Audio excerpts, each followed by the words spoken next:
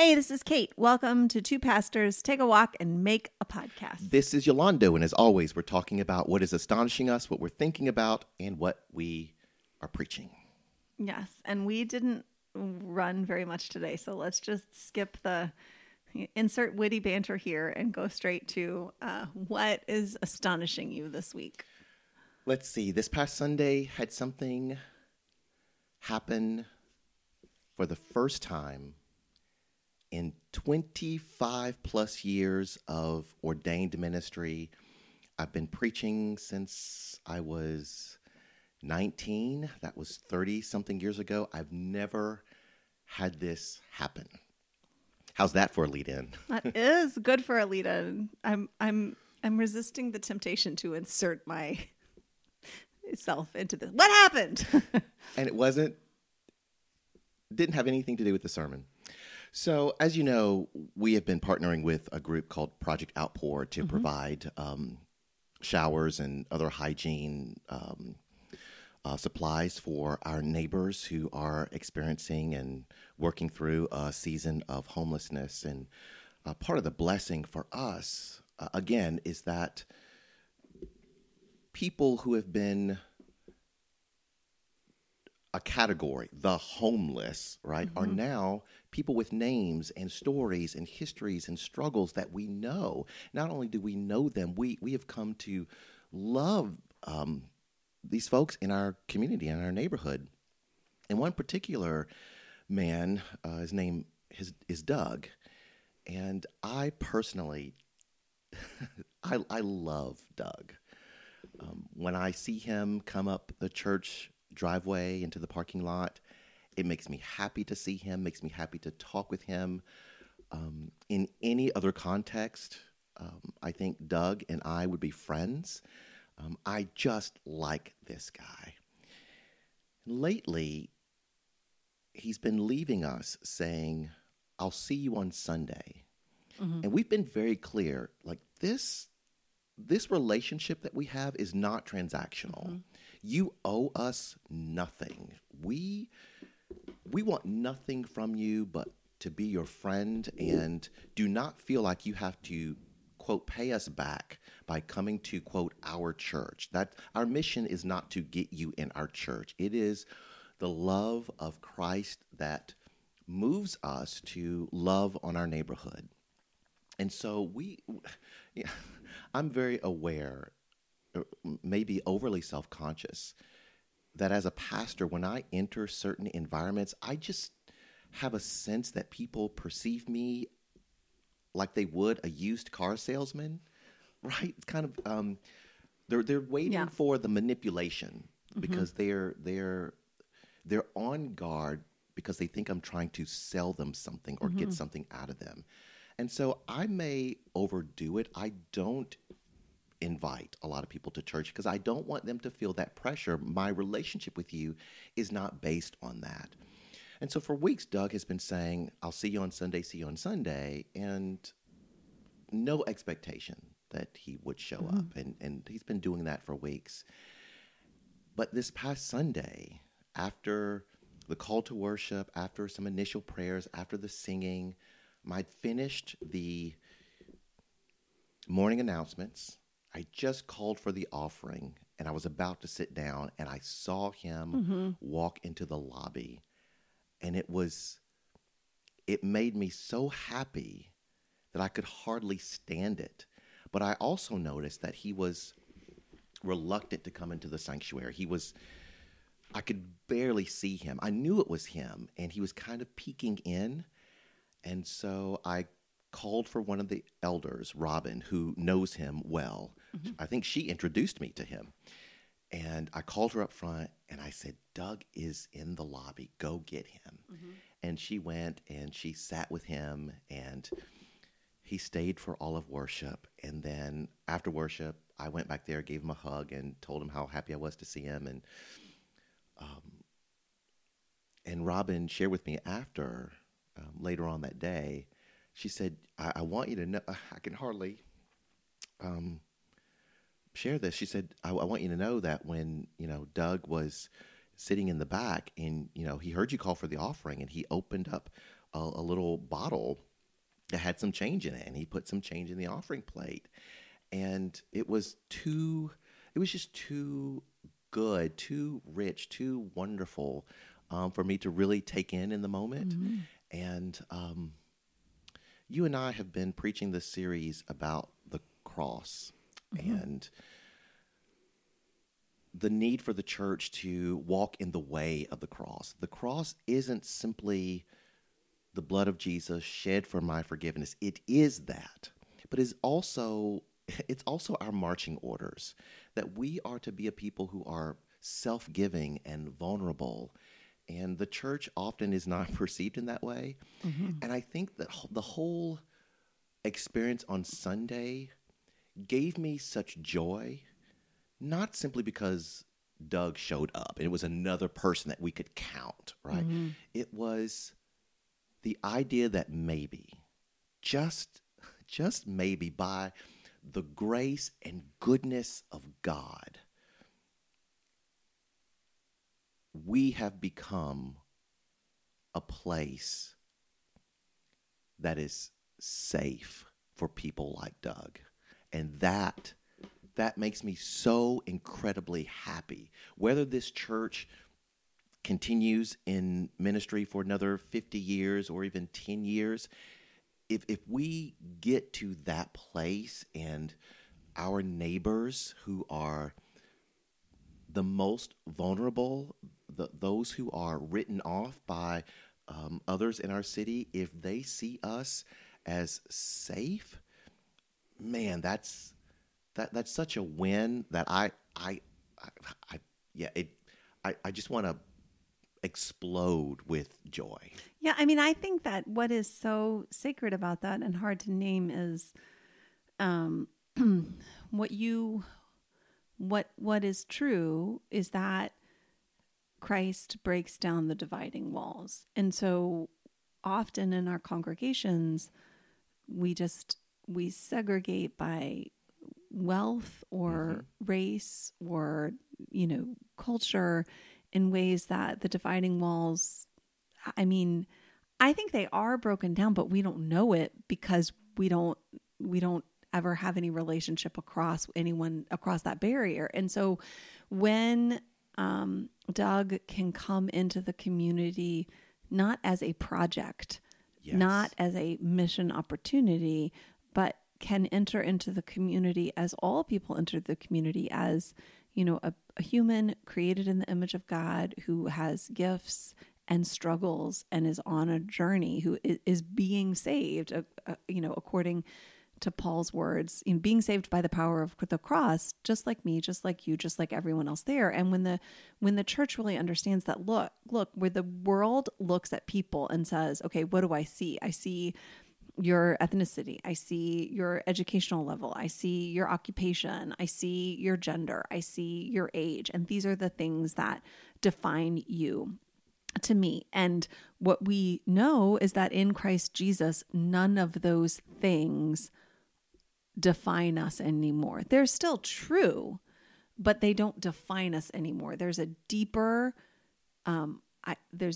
identity. We're being born again. We're being renewed in Christ. And so there's the thing that unites us is more important than any of the things that differentiate us and divide us. And that's how we have not uniformity, but unity. And so what's really beautiful about, and I just think it's interesting, and we've had some, when those things get messy, that's when I think the Spirit has really had its way with us. When we're saying like, well, what does it mean to have a person in our community who's unhoused? And what does it mean to sit down and have Bible study together? And this person that at the end of it, this person's going to you're going to get in your car and drive away. And this person's going to, and like the discomfort that is created by that reality, that is generative. And I think it makes us question, well, why is this? And does this please God? And is this the way it has to be? And I think, that's when the Spirit really is able to use us as a catalyst. And I think for too long, the church on both sides of the culture wars has seen people outside of its bounds, of its self-imposed bounds, as like projects or opportunities, right? So if you're in an evangelical church, you see people who are unchurched as sort of like opportunities for growth. And I think if you're in a progressive church, you often see people who are not part of your community as like a project, like, oh, I need to get this person into, an educational program, or I need to get them sobered up, or I need to get them access to housing. And it's not that meeting needs is wrong. And it's certainly not that inviting people into a community is wrong, but understanding that the people are sort of like objects that you enact your faith upon. Yes. As opposed to people who, like you, by the power of the Spirit, are being written into a story that God is the author of. And that just shifts things. And I know that, at the Grove, we've been really blessed by the folks that God brings to our community from all different walks of life. And one of a really beloved and treasured members of our community was experiencing homelessness when we met them. And it took me a while to really understand and accept, and I don't feel comfortable about this. It's just, I think it's true that this person is in our community, and that does not mean that it is our community's responsibility to get this person housing. What this person has asked is to be a part of our community, and we welcome them in to be part of our community. And we are open to the ways that God calls our lives to intersect. But, if a person in our community gets cancer, we don't go, oh, now we need to like cure their cancer for them. We say, you're walking down this road and we want to walk down it with you as your friend. And there's ways that you might invite us in to do certain things, but sort of this idea that like, we know, we have a certain amount of money and cultural agency, and so we are now responsible for you. I mean, that's just colonialism. And I think that's what was so helpful about the early church, is because they believed that time was short, they were able to see one another as people and not as problems or opportunities. And then as they would say, as scripture, the Lord tarries, all of a sudden they're like, all right, well, now we're going to be here for a while. And so we start bringing that, we both preached about, sort of the wisdom of the world that the cross reveals as foolishness, this idea that, life's a big hierarchy and you gotta either use or take responsibility for the people under you, or, serve or get resources from the people above you. We started bringing that inside the church. And so, I was just looking the other day on social media of I don't know, it's just interesting to me. There's a collaboration between a church and a nonprofit that helps people in recovery. And the nonprofit was celebrating that 20 men in recovery had chosen to be baptized. And there was a picture of every single man coming up from the baptismal waters. And I don't know how I don't know how I have complicated feelings about that, because I certainly it's none of my business to have an opinion.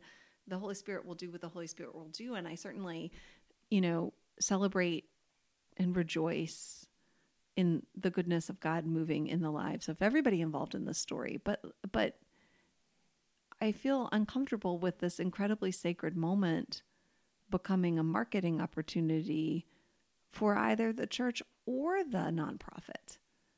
I don't know. I mean, that seems... Yeah, I agree.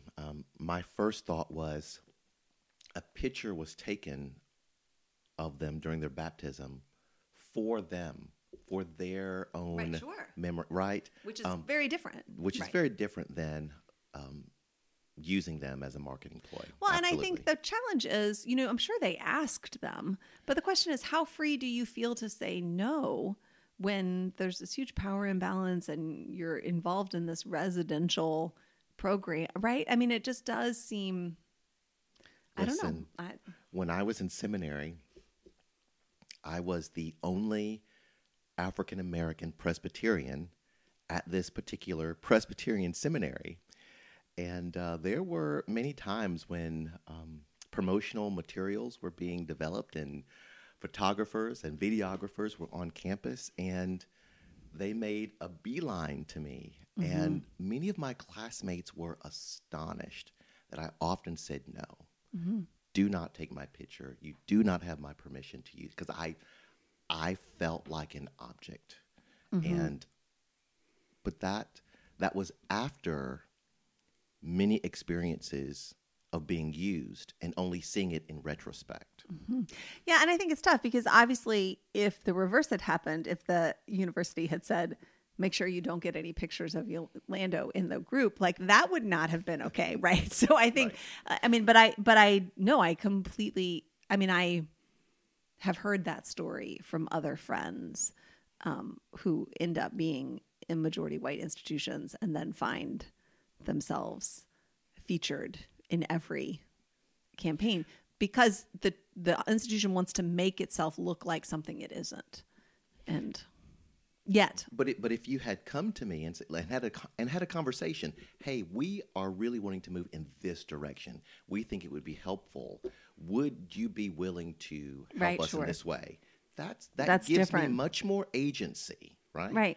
Right. And if someone had come to you and said, hey, it's really our deepest desire, and we know it's the heart of God, to increase the diversity of this community so that this community looks more like the kingdom of God. And we think that one thing that will help people of color feel like they could belong is when they look at our promotional materials, they see that they would not be the first or they only. Would it be okay if we... Yeah, what we're talking about reminds me of what you and I experienced when our churches went through that transformation project through a presbytery. And the consultant said to us, every church thinks they are the friendliest church in the city, right?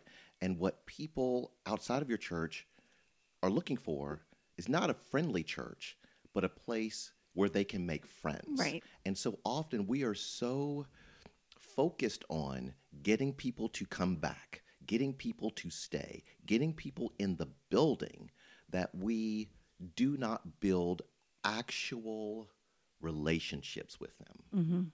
Yeah, I mean, people don't want to be in a friendly place. They want friends. Yeah.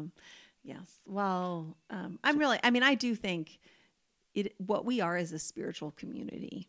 And so the fact that a relationship like the one that I think the Spirit is making between Doug and your community, and the fact that it is growing, is spiritually very powerful and really something to celebrate, because it does, like, I love it when people have relationships in their church and they know for sure, but Jesus, I wouldn't know you. Yes. That to me is how we go, okay, this is how I know that this is real. It's not wishful thinking. And that's, I think, the problem when you are in a community and like it's the place you live and the place you go to school and the place you work and the place you have church. Like, all of these people would already be your people, even if Jesus weren't real. But if you are in a community where you're like, oh my goodness, my life is being deepened and enriched, and we have love for one another, and it defies all the lies and divisions of the world. That's how I know, oh, the Spirit of the Lord is alive and in this place. But it has to be not just we share a sanctuary on Sunday morning. It has to your point, be like, we have this ground that then leads us into actual relationships, and it's those relationships that is where truth bears fruit. Yeah. And I mean, it's, yeah, anyway, so that's. So what's astonishing you? I mean, two things are astonishing me. And what is one, the fact that we're still friends after last week? Nope. That does not astonish me. You know why? Because you're solid gold, Hinton. And so that does not astonish me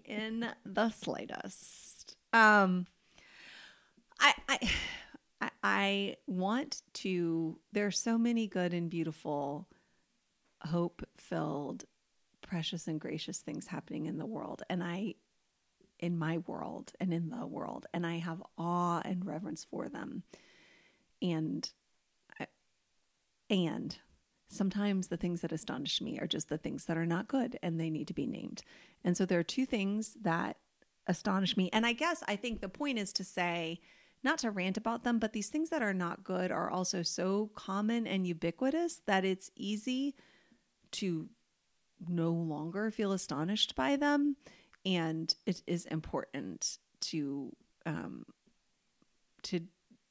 just shake yourself awake and say, just because this is normal and just because this is typical does not mean that it should not be shocking. And so, in reverse order of importance, the first is we live, our churches are in Mecklenburg County. You no longer live in Mecklenburg County, but I do, which is the county that surrounds the city of Charlotte. And it just had a big tax reevaluation, the first in, 2 or 3 years. And property values, by and large, have risen exponentially, which means tax rates on people have risen exponentially. The averages I've read 58% and 51%. So these are residences and businesses. And in certain corridors in our city, corridors that have historically been affordable places of affordable housing, which there is none in Charlotte anymore. But, property rates have risen sometimes 200% and 300%. Like it's insane, which means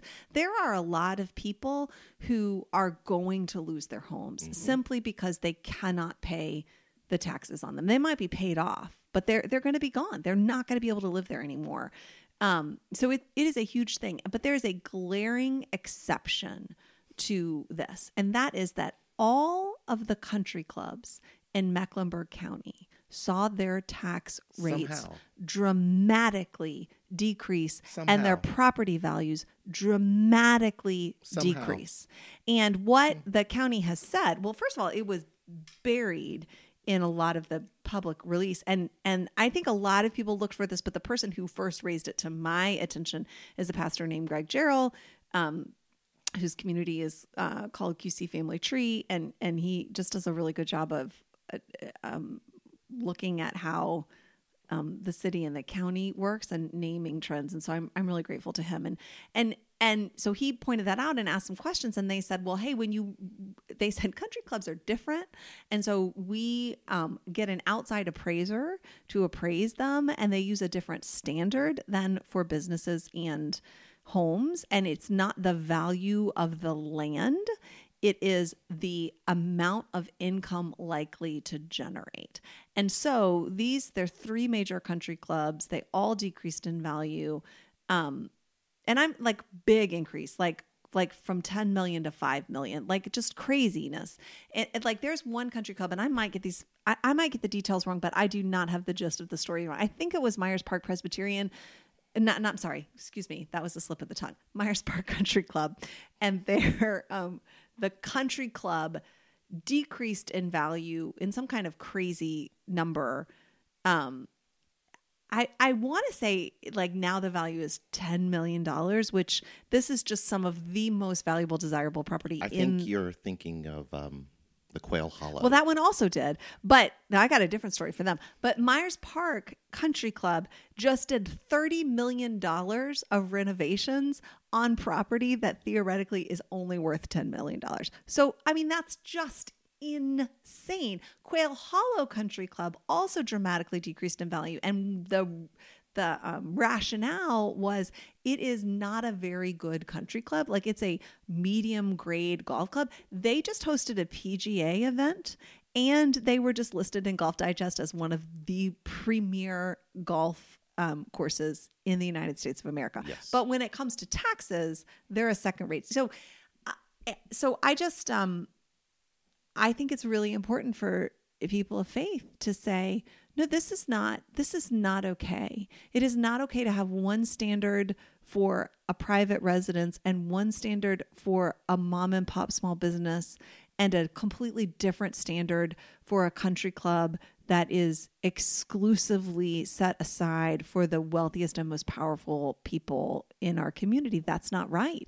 And if taxes are the way that we fund the common good, then it is not right that a senior citizen on Medicare is paying a higher proportion of their income in taxes than a country club. Like that's not okay. And it is not okay that the leaders of the biggest and most powerful philanthropies in this city are members of those country clubs. That's the problem with this idea that charity is an optional virtue to be celebrated instead of justice that is required. And so I'm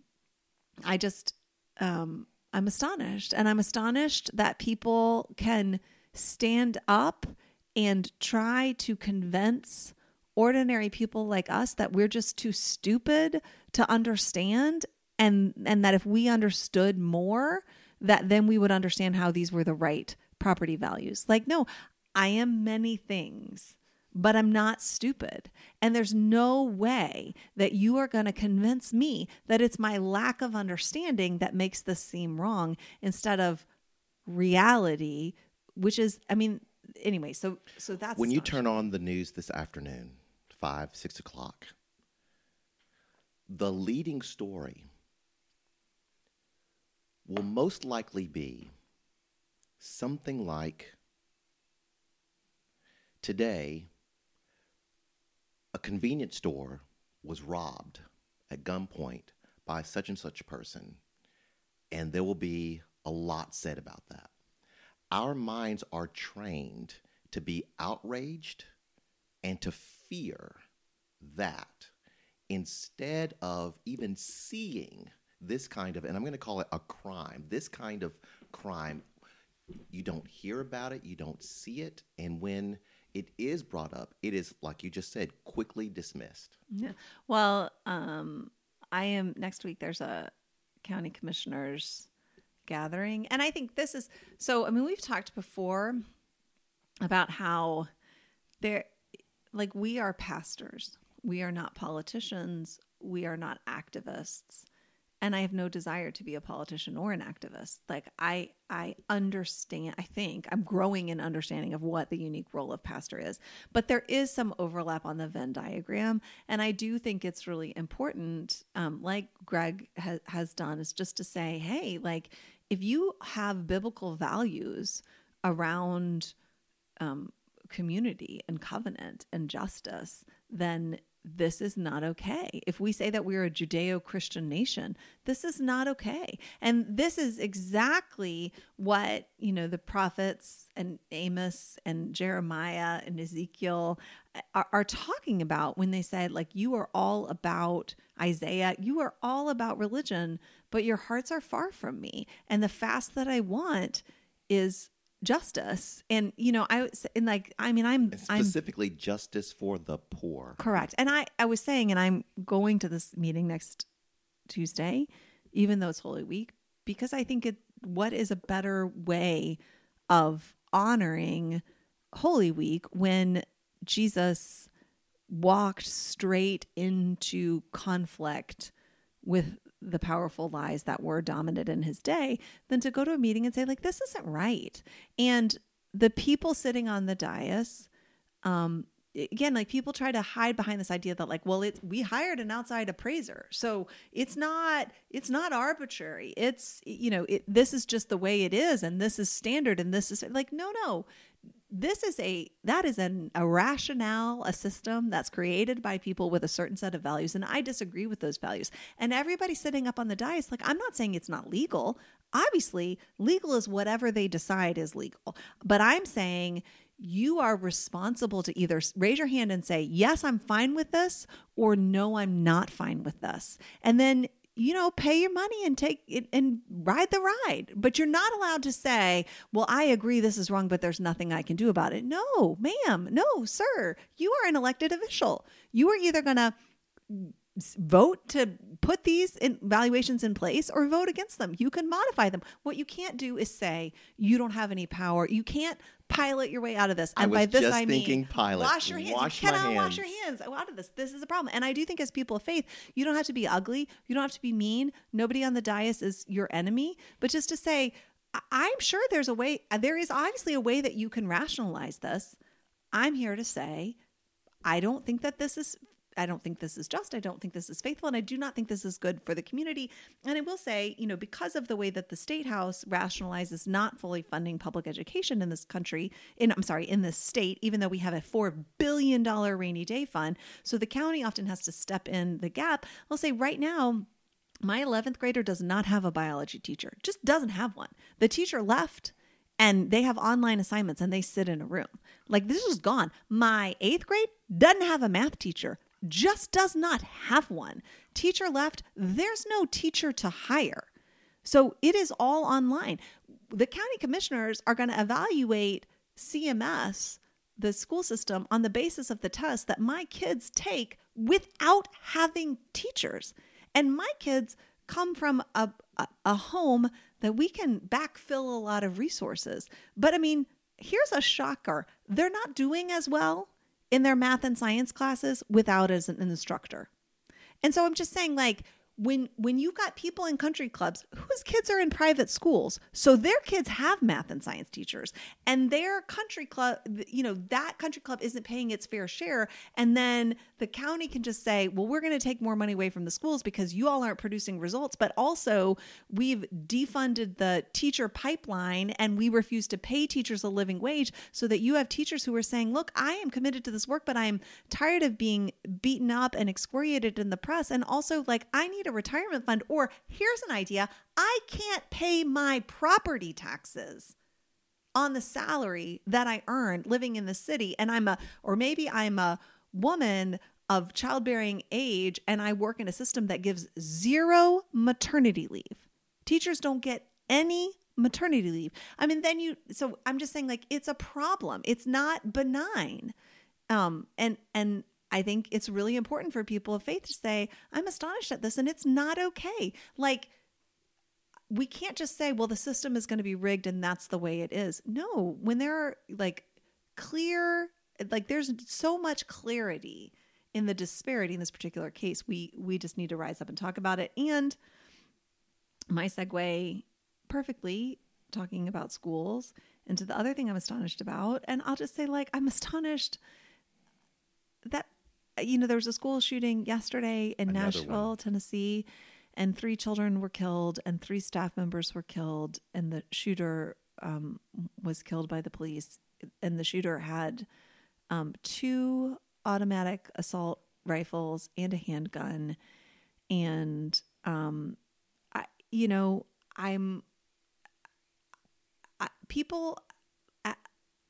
it is hard to feel anything about that, because it happens so often that you can't be surprised, like you can't be astonished, because it happens all the time. I mean, these were 9-year-old children at a private Christian school, and people are going to try to make the story about everything except assault rifles.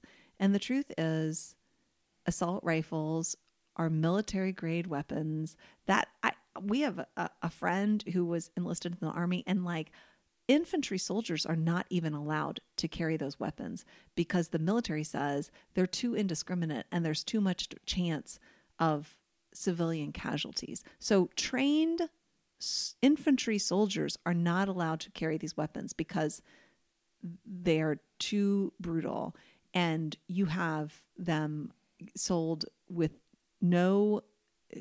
almost no limits in this country. And I don't have an emotional reaction. I mean, there's an assault weapon shop. I could walk to it from my house. That is less than half a mile from 1, 2, 3, 4, 5 schools, 3 of which my daughters go to. assault, just like stop by, drive through literally and pick up an assault rifle. And people act like this is just the way it is and the way it has to be. And it isn't the way it is. And it isn't the way it has to be. It's the way that we accept. And to just say, I don't need to know anything about the shooter, except that they had an assault. They had 2 assault rifles. And now these children and these staff members are dead. And not for nothing, this is another reason why you have teachers wanting to leave their profession, because and emotionally as a person, as a mother of school-age children, the temptation to detach is so great, because there's not a day that goes by that I don't think about my children dying in a school shooting. Like every day when I kiss my children goodbye, I think about the fact that they could go to school and die that day. And like, I won't let my kids go to the mall because there are often acts of violence in the mall and I just don't feel safe there, but I don't have any choice. Like my kids have to go to school.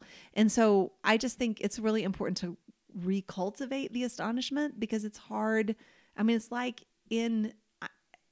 would be impossible to be astonished at a crucifixion if you lived in the day and time of Jesus, because it was a thing that happened as a regular occurrence. And yet it's a crime against humanity. And I think, the fact that this is just, that we have just accepted that this is just the way the world is, this is just how evil manifests itself, and there's nothing we can do about it, is a lie.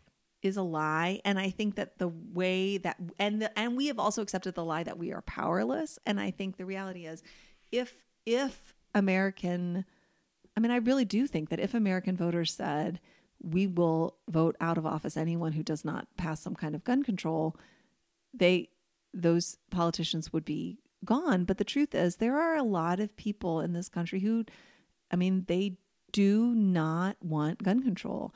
And they do feel like it is acceptable for a certain number of people and even children to die every day, because they feel at the end of the day that their salvation lies in their ability to access assault weapons. And that's the wisdom of this age, that you make peace through violence. And I think for people of faith to understand that, like, this is deeply spiritual, and we have to understand that.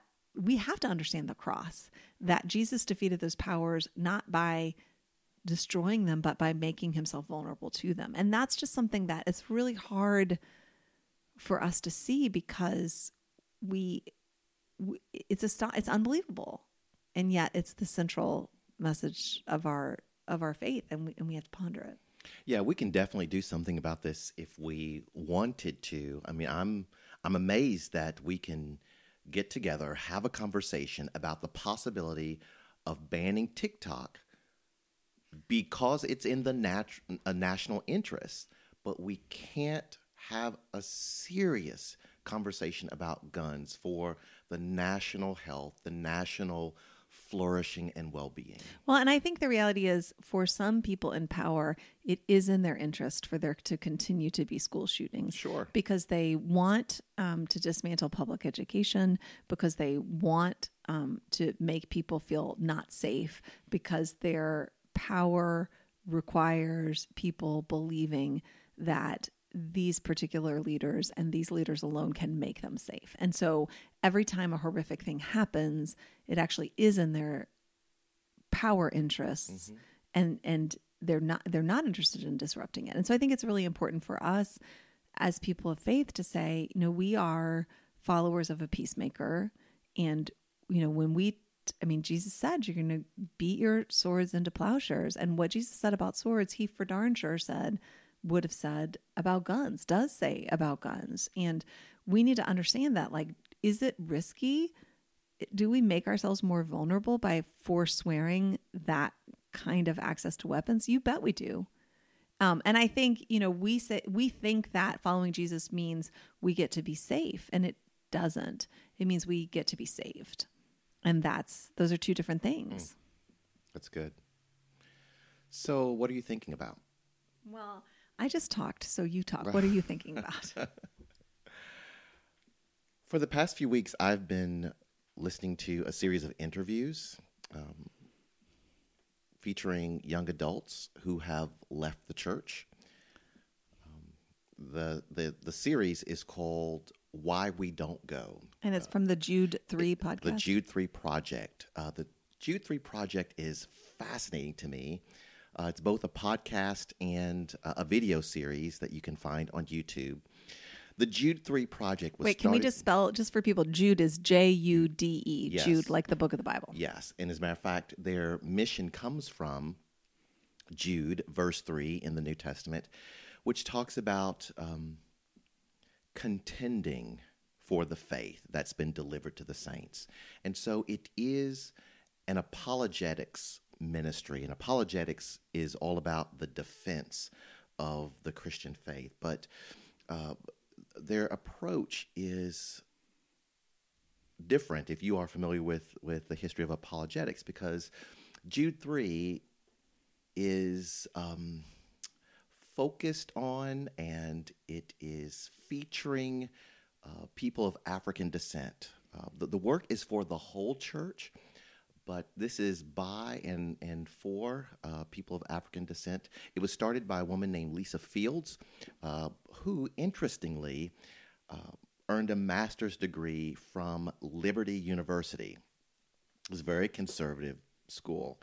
And what I find fascinating about the Jude 3 Project is that they really cling to an orthodox version of the faith, and yet are very serious about decolonizing it, looking at the history of racism and sexism that has come with so much Christianity. And if you are a partisan in the culture wars, you'll be challenged by them, because if you're really progressive, if you wear that label, initially when you hear folks from the Jude 3 Project, you will hear very traditional Christian language, and if you self-identify as a conservative in the culture wars, then you will hear in the Jude 3 Project, they will often land in places that you might consider too progressive or too liberal. And so they have this wonderful, I think beautiful, and from my perspective, true perspective. I'm a person that, if you hear me preach, I may sound very, very traditional, but then my conclusions oftentimes are pretty progressive. And that is because I'm intentional about hanging on to the faith that my ancestors had on the continent before the transatlantic slave trade, the faith that carried them through the slave trade, the faith that carried them through Jim Crow. And I think there's just a heart of the Christian faith that is very traditional, that is liberating. So anyway, that's the Jude 3 Project. So they've been doing a series of interviews with young adults, asking them why they left the church. And most of them left during COVID, right? And so many of our congregations across the country have experienced a loss in people, following COVID. And they've said a lot of things in these interviews, but the one that really struck me, that I've been thinking about, is that one of these young adults said, and then others agreed, that the reason they left the church was because during COVID, they saw and experienced the church as being just like every other institution that they knew, concerned primarily about its own survival. Mm-hmm. And I remember hearing that. I pressed pause on the video and just sat back in my chair because I just felt a weight of conviction, mm-hmm. not only for, regarding my own ministry, but just for the church in general, because I believe that is absolutely true. So much of our energy goes into let's just survive. Let's keep the doors open. How can we get our people back? Mm-hmm. It's about us. And again, you and I have been preaching this series about the cross, and one of the things that one of the, I think, the spiritual breakthroughs for me personally, not just as a preacher, but as a disciple of Jesus, that I have not just been made aware of how much I need to embrace this anew, is the truth that the cross is a way. It is a way of life. It is the way of self-giving and vulnerability and sacrifice. And not only is it a way for me, but it is a way for the church. And we have got to find the ways the Spirit is calling us to do ministry in our neighborhoods in such a way that it just looks so generous, so self-giving to those who have been written off by the rest of society, that it just looks foolish to every other institution. Like, why would you all behave that way? You're going to lose all your money, you're going to lose your property if you continue to give it away like that. And I think that's the way of the cross. I think that's the call of God upon the church right now. And I think sometimes, like, people know, I think we do know that the cross is about self-giving and sacrifice and loss and failure. I think the challenge is we feel like, okay, that's just the price I have to pay for salvation later. And so we haven't absorbed the real revelation of the cross, which is, yes, death is defeated. Yes, sins are forgiven and reconciliation happens with God spiritually and in eternity. But the cross isn't the medicine we have to swallow before we get to the healing. Like, the way of the cross is understanding and seeing that Jesus actually defeated the powers that put him on the cross. It was on the cross that he defeated them. Yes. And that the cross itself was reclaimed by God, absorbed into the story of the power of God's goodness and love and hope. And so when we choose to do something that will lead to failure, when we accept the cost, we accept the risk, we take the L, we're not actually being like a proxy savior. We're Correct. saying, like, this is actually in my own best interest because I believe that it's in these spaces of loss and lack and sacrifice that God pours out a blessing, not just for other people, but for me, right? So that what I'm doing when I pick up my cross and follow Jesus is actually my own path of freedom and liberation and blessing. It's not about me being a savior for other people. Correct. It's not about me saying, like, oh, well, life here is just going to suck and I just accept it because someday I'll be happy in heaven. It's about saying, like, no, I actually believe today with me, paradise, that happens on the cross, that the cross is the key into the kingdom, which is actually here among us. And I think, what young people are saying is, I don't see a different value system in the church than outside of the church. And I think that's a really, it's fair. It's fair. I think, and whatever, even if you think, well, that's not true and here's why, it certainly is true that that's what people are perceiving.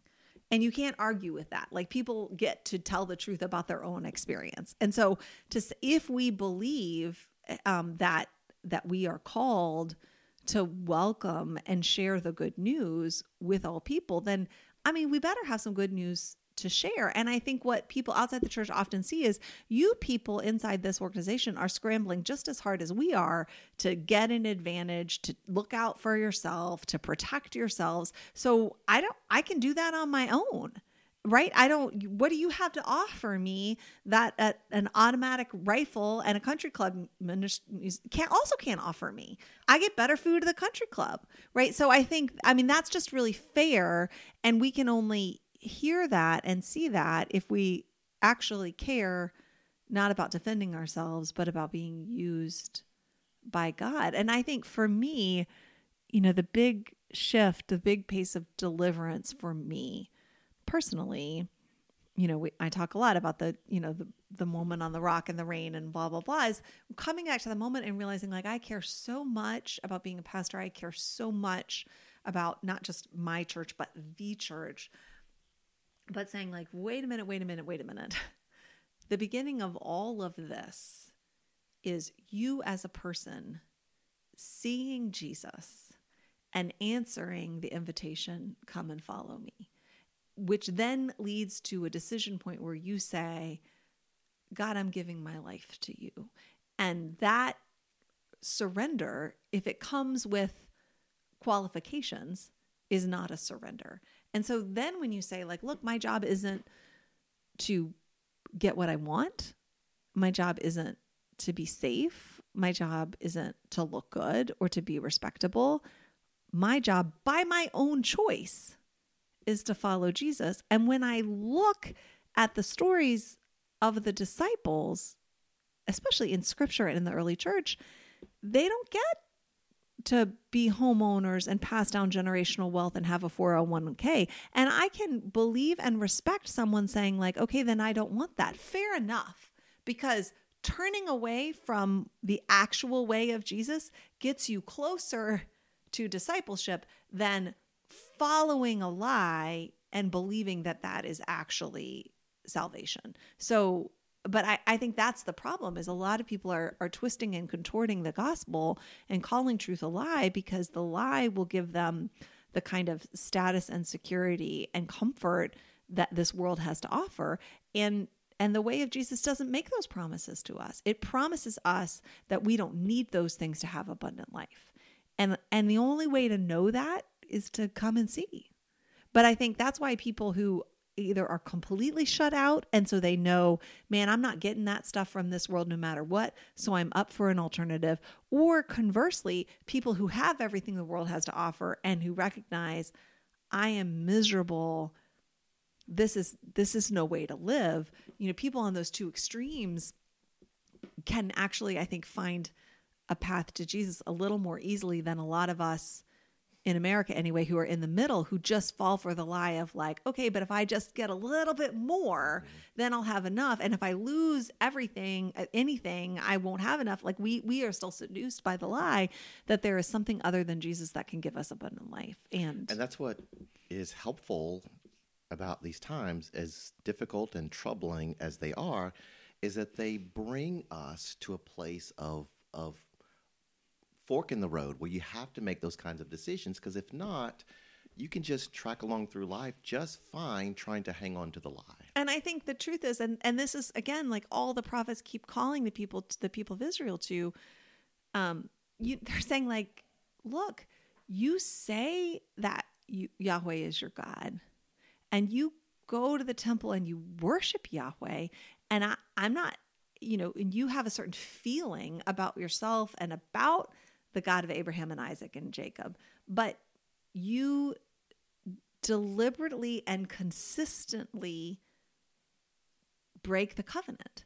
So it's like saying, I'm a vegetarian except I eat bacon. Like, you're not, because the essence of being a vegetarian is you don't eat the flesh of other animals. So be a vegetarian, don't be a vegetarian, but don't lie to yourself and say you're a vegetarian when you eat bacon. And that's what the prophets keep saying to the people of Israel, is like, you are not in covenant with God in spite of all the worshiping that you do, because you trod on the necks of the poor, because you've got unjust scales in the marketplace, because you're not following the covenant. And the essence of being a follower of Yahweh is not keeping the covenant perfectly, but is keeping the covenant. And it's what Jesus says to the Pharisees, like, you tithe on mint and rue, but you neglect the whole weight of the law and the prophets because you don't care about justice and righteousness. You just care about the appearance of the thing. And I do think in a lot of churches, and I think Presbyterians are super guilty of this, like, we're all about how do we do things decently in order? How do we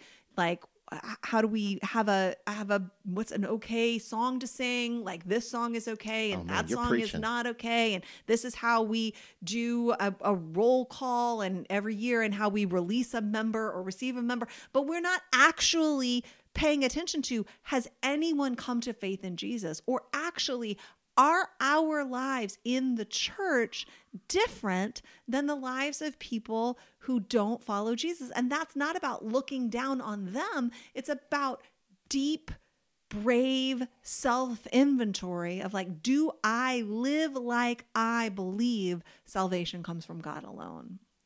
So let the ushers come forward. The sermon has been preached. We will now receive the offering. Following that, we will sing Just As I Am for people to come to the Lord. Because that's a word. No, listen, we need to preach a sermon entitled, I'm a vegetarian, but I eat bacon.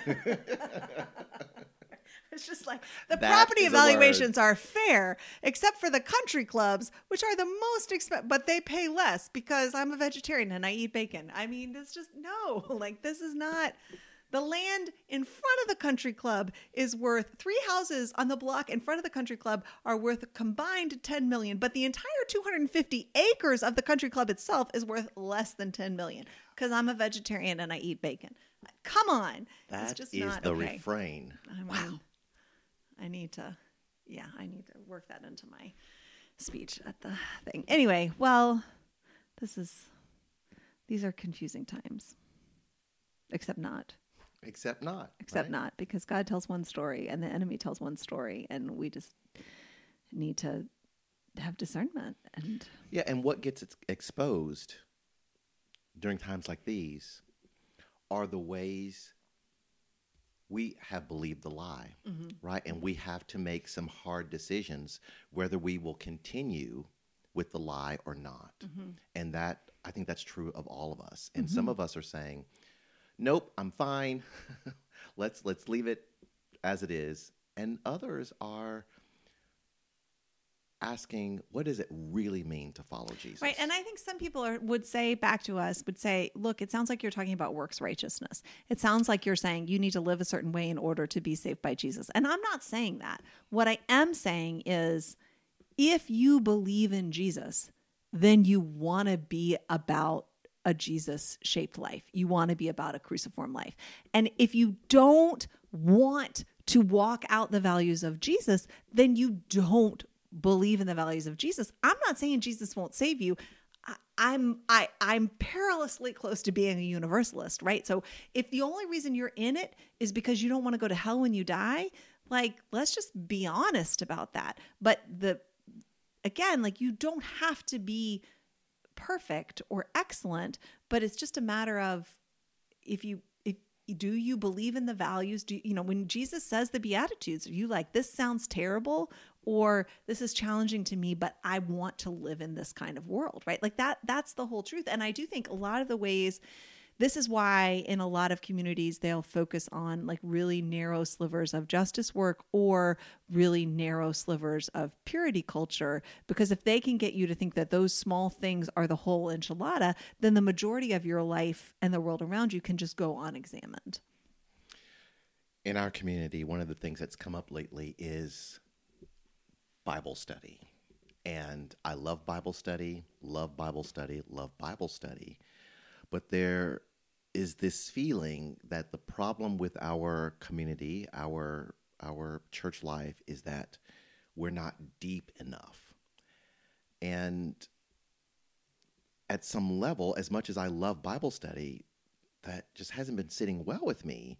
And it finally dawned on me. It's like, no, going deep isn't our issue. Our issue is doing what we already know. Like, right. We already know, love your neighbor, love your enemies. There are some things we have, but we have put away in a mental, spiritual file and kind of dismissed those things as unimportant or secondary or whatever. And we need to pull out what we already know about the way of Jesus and walk in them. Yeah, and I think that's true. I think we're often just seduced by this idea that, oh, there's something I don't know, or something I don't have, or something I haven't done. And if I just had that one missing piece, it's a consumer mentality, as opposed to saying, like, look, if you're too good to pray, if you're too good to meditate, if you're too good to worship, if you're too good to serve, if you're too good to do the simple, ordinary things that anyone could do, then you're too good to follow Jesus, because that's how, when fruit is born in your life, by doing these simple, unglamorous, not hard things. And when fruit is born in your life in those places, that's how it comes to the glory of God, as opposed to like, oh, I walked the Camino and then my life changed. That becomes the story of you. So I think that that's a really an important thing, is to say, like, we know enough to be faithful where we are. And if we're faithful where we are, then God, if God wants, will move us on. So, what are you preaching this week? do I not get to tell you what I'm thinking about? Did we not do that? No. Okay. Well, what are you thinking about? You could be forgiven no. because I've talked a lot. Well, no, I'm just mindful that so often we don't get to what we're preaching, and I thought this Sunday is a special Sunday. No, and so, this Sunday is my favorite Sunday of the year, which I say a lot, but is. I really mean it. Okay, can I just tell you really quickly what I'm thinking about, and absolutely. then I'll segue just quickly. I am thinking a lot about, in this past Sunday, I made a mistake in my preaching. What? And I know, I mean, I make a lot of mistakes, but I was talking about the wisdom of this age, and I was talking about the hierarchy and the ladder, this idea that people with money and power are better and above, and people in poverty and powerlessness are lower and beneath. And I was talking about how that's the wisdom of the world, and Jesus overturned that wisdom. And towards the end of the sermon, I was talking about the power of the cross to destroy destruction. And I said that the cross destroyed and what I meant to say, and I did mean to say this, what I meant to say was that damned ladder, i.e. the theological term that God does damn some things. And I meant to say this system, this wisdom is damned. But what I said instead, and on my paper I said damned, but what I said instead, because I was in the role, was damn. And then my own children, like, their takeaway was, oh, you said a bad word in the sermon. And so I'm not going to be like, whatever, self-flagellating about it, but we talk a lot sometimes in preaching about how sometimes you can have an illustration or a turn of phrase that in and of itself is so powerful or so like interesting or so shocking that it actually doesn't serve the act of preaching at all. It prevents people from hearing what you're trying to say. And so I was like, I just really regret that I made that slip, because for my own children, and it makes sense, right? Like, if you're a teenager and the preacher says, damn, like, that is what you're going to focus on. And so I've just been thinking about that, and just like how hard it is as a pastor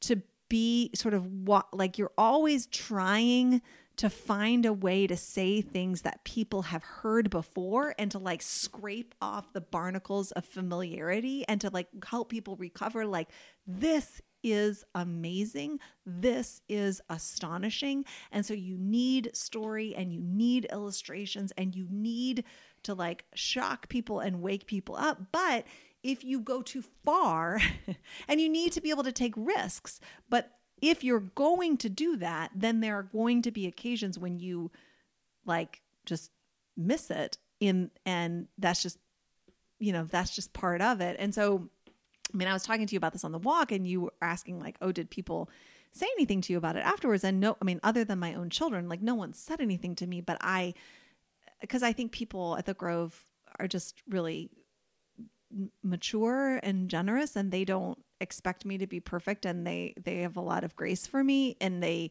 want me to like swing big. And so so I'm just really grateful for that.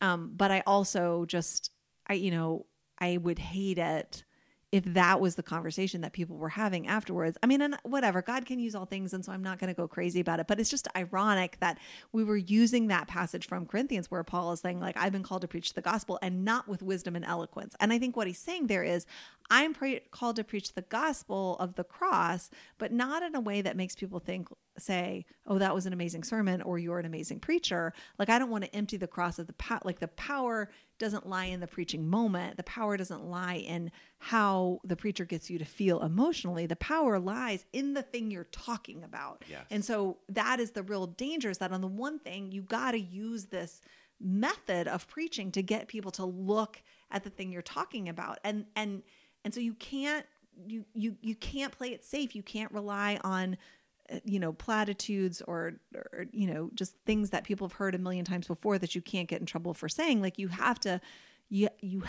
to just give honor to the glory of what you're talking about. And also it's dangerous stuff. So that's what I'm thinking about.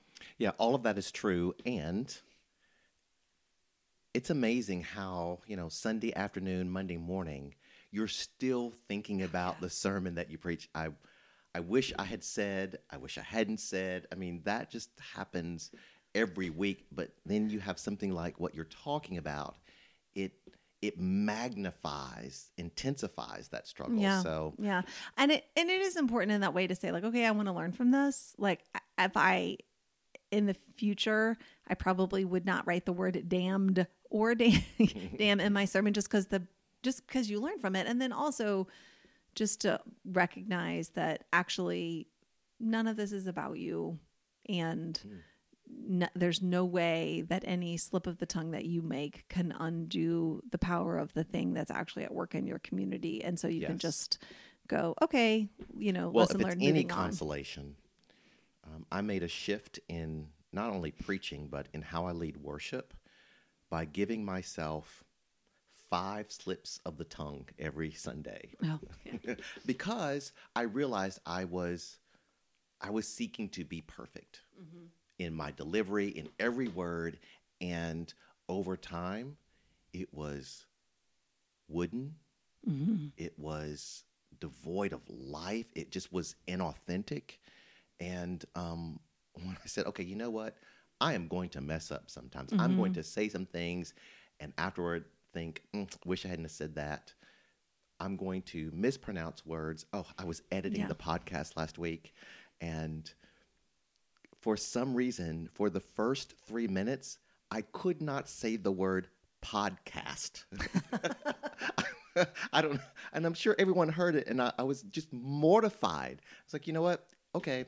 Whatever. Right. And I do think that when we are really deeply centered and mature in the idea that like the center of our lives isn't us. And so it doesn't matter. Right. But I think it's really hard. And then to be able to say like, I want to do well. I want to please the Lord. I want, and also there's just a way where it is actually good and healthy for our egos just to be like, yep, biffed it. Like, and yeah, so that's what I was thinking about. And this Sunday is Palm Sunday. Palm Sunday.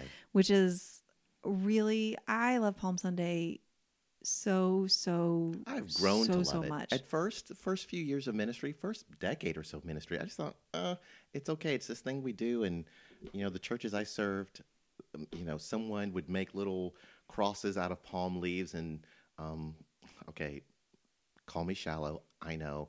I'm like, you're going to mess up my suit, pinning that thing on my suit, right? And you sing particular songs on that Sunday. But now I love it. Okay, I interrupted. Keep going. Well, I love Palm Sunday because I believe that we in the church, this is the size of my ego. I believe that we in the church have really misunderstood and wrongly focused that day. So on Palm Sunday, it is traditional that you preach Jesus's entrance into Jerusalem, and Correct. You call it Palm Sunday because in one of the 4 gospel accounts, all 4 gospel accounts contain this moment, but only one of them actually mentions people waving palms Correct. And putting down palms. The rest, there's a parade, there's an entrance. But the one element of the story that is consistent through all 4 gospels is that Jesus chooses to enter into the city on a donkey. And so for me, I think, and we actually did it this year, like just in our marketing, or like it's Donkey Sunday, like come to Donkey Sunday, because I think, palms, it is a little bit like giving up chocolate for Lent. It's like it's this thing that you do because you do it, and it takes up a lot of time and mental energy. Like, how do we find the palms, and what do we do with the palms, and how do we fold the palms? But you're not really asking the question of like, but why are we doing this, and what does this mean? When I just think like, but palms, that kind of makes us feel like we're insiders, and we have this like special symbol that people don't really get. And even though we're people, like we still could pretend that we're not people. And the donkey, first of all, you cannot miss the meaning of the donkey, that the donkey is a service animal, and the donkey will go places that other animals won't go. And the donkey is about, humility. And there's this contrast between a donkey and a war horse and a military equipment. And so this idea, but we don't like donkey because Donkey Sunday just doesn't sound as elevated and elite as Palm Sunday. And I think that's the point, is that Jesus was calling people away from what appears to be into what's real. And the way of Jesus is a way of service. And Jesus is consistently saying, the greatest among you are the ones who serve. And so by choosing to enter into the city on a donkey, Jesus is saying, this is what you need to see as honorable. This is what you need to celebrate. And the text highlights the misunderstanding of the people of what it meant for Jesus to be the Messiah. Mm-hmm. So when he rode in on a donkey, they understood, or they knew the prophecies that said, or the prophecy that said Messiah would come into Jerusalem riding on a donkey. But they thought it meant, okay, we see he's on a donkey now, but here's the conquering king. He's going to overthrow Rome. He's going to do all of the things that we think he's going to do, not thinking that, he's going to be the suffering servant who dies on the cross. They totally misunderstand. Right. It was like he's riding a donkey, but that doesn't have anything to do with who he is and what he's doing. Correct. So we're back to, I'm a vegetarian, but I eat bacon. Yes. He's riding in here on a donkey, but he's still here to like kill people and destroy people and act like every other emperor. And I think, this is the ancient message when the prophet Zechariah, right? Yes. Who says the Messiah will enter into the city Zechariah 9:9. He's going to ride in on a donkey. And it wasn't like the secret bat signal, right? Like he wasn't saying, I'm telling you this so good. You will recognize. He's saying, I am telling you what a Messiah is and how a Messiah will lead and what the values of the kingdom are. And because we don't want to hear that, we say this means nothing and let's focus on the palms instead of saying like, no, Jesus is saying, my kingdom is among you, but it is radically different, radical to the root, like going back to the root and the heart of who God is. And in the kingdom of God, power is used not to dominate, not to control, but to protect and lift up the weak and to serve, right? And so this is the way of God. So it is the way of God's Messiah. And because we've traded the truth for a lie, we just can't see it or refuse to see it, and so bring down judgment on ourselves. Because I think our whole lives we're always confused about, and a lot of people can just go from Palm Sunday, which is kind of like Easter light, straight to Easter Sunday. From celebration to celebration. And miss everything in the middle, and then like sort of scratch their heads and go like, I wonder why the people were so happy to see him on Sunday and shout and crucify him on Friday. We're like, because he didn't turn out to be who they wanted. Yeah. So when they didn't know him, they could project all their desires upon him and say, I'm with you because you are going to give me what I want. And there's one theory that says that the reason Judas betrayed him was not because he hated Jesus, not because he wanted to see him crucified, but he thought that if he could provoke Jesus by getting him arrested, that then he would do all of the things. Right. He would show his power. He would call down angels. He would rain fire down upon the Romans. He would then take the throne of Israel in a way that he imagined. Right. Yeah, I mean, it's an amazing story. And I do think, like this week, or I think for me, the hook, the emphasis is like, you can't get to the cross without a donkey. Like you cannot understand the salvation of Jesus until you understand why he rode on a donkey. And we as a people keep choosing and following terrible leaders because we continue to despise people who show up as servant leaders. And so if you want better leaders, follow better leaders. But if you can insist on seeing the people with the most who use their power to elevate themselves, if you insist on seeing that as a sign of their worth, then you are going to get the person that you chose. Yeah, we tend to venerate servant leaders after they're dead. Sure. Well, and I think, we like people who serve us. We just don't respect them. So that's a problem. So anyway, and I will say this. I think for people who see the way of Jesus, you've got to be willing to be misunderstood. You got to be willing to be overlooked. You got to be, the question isn't why won't they see me? The question is, why won't you continue to be faithful with a glad and cheerful heart, knowing that God sees you, and what everybody else sees is none of your business? That's a word. That's good. So, well, thanks for listening to us this week. We will talk to you next week, right? Even we're still friends. We're okay. It's just next week is Holy Week, but we still need to figure out our life. So we will still talk to you next Tuesday. So we hope you listen.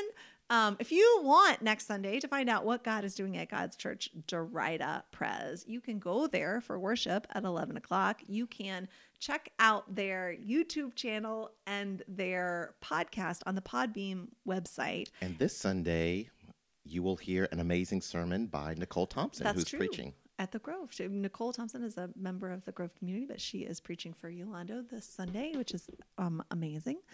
And you can go to their website, which is www.deritachurch.faithlifesites.com. Oh man, it's like a little test every week. And if you want to find out more about what God is doing at God's Church, The Grove, you can go to the website, which is thegrovecharlotte.org. And you can check out our YouTube channel and our podcast, which is on iTunes or, wherever you get your podcasts. Just look for the green tree because there are lots of groves out there. Or you can worship with us at 10 a.m. where the dress code is wear clothes. And this Sunday, everyone who worships at the Grove gets a free donkey. I'm not even kidding. Come to the Grove. We'll give you a donkey. Thanks for listening. We will talk to you next week.